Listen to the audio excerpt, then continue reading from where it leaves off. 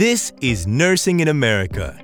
This is the place you'll find all the insider knowledge and inspirational success stories to realize your own American dream.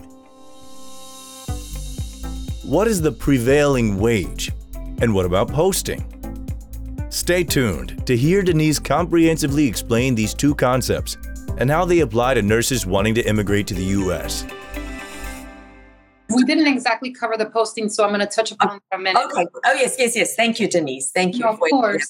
So while the prevailing wage is being processed by the Department of Labor, the hospital has to, even though there's a shortage, they have to still put on notice employees that there's a position available for a nursing position available. So the posting notice is just a simple document that's posted at a public area within the hospital, informing the staff, employees, that there's a registered nurse position available. So it's mandated by regulations. It's a posting notice that simply is letting the employees know that there's a position available, and has to be posted for 10 business days, and then it has to be up for another 30 days. So those are behind the scenes documents that you really don't have to do anything about that. That's not your responsibility. It's part of what's included in the petition that's filed with the service center. But the posting notice is just pretty much a document serving as evidence that the company has made an effort to try to find a U.S. worker.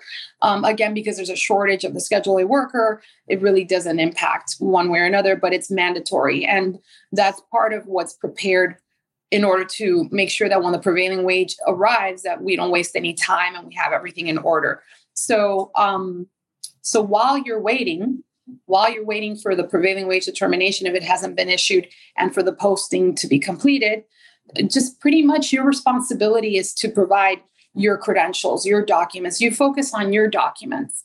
The company will focus on everything else that we've been discussing. It's not your responsibility to post a notice. That's not the nurse's, it's not within your reach, actually. But those are documents that are already preset. And by the time the prevailing wage comes in, the case is ready to go. Can a nurse look up the prevailing wage themselves? Well, online, you will find there's a source that has 4-level wages for every single occupation you can think of, ranging from CEOs, CFOs, doctors, all types of occupations. There's a website that has 4-level wages. That source is what the Department of Labor relies on in order to select the appropriate wage level. So the more senior the responsibilities, let's say that if the nurse will have some supervisory responsibilities, it all depends on the job description that the employer provides to the Department of Labor when we request a prevailing wage. The government will select the level wage, either level 1, level 2, level 3, or level 4. Level 4 is for very advanced senior level managerial nurses. Typically, the Department of Labor will come back with a level 1 or level 2 wage, which anyone can find online, but it's not official until the Department of Labor issues its official prevailing wage determination. So we could look at it, we could say, oh, we believe that this is the appropriate wage, but our conclusions have no validity, no weight. What matters is the determination made by the Department of Labor.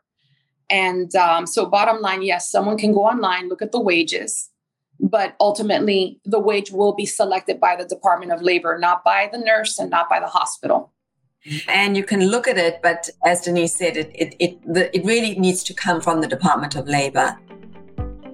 If you enjoyed the episode, go ahead and hit the follow button on your podcast player and leave us a review.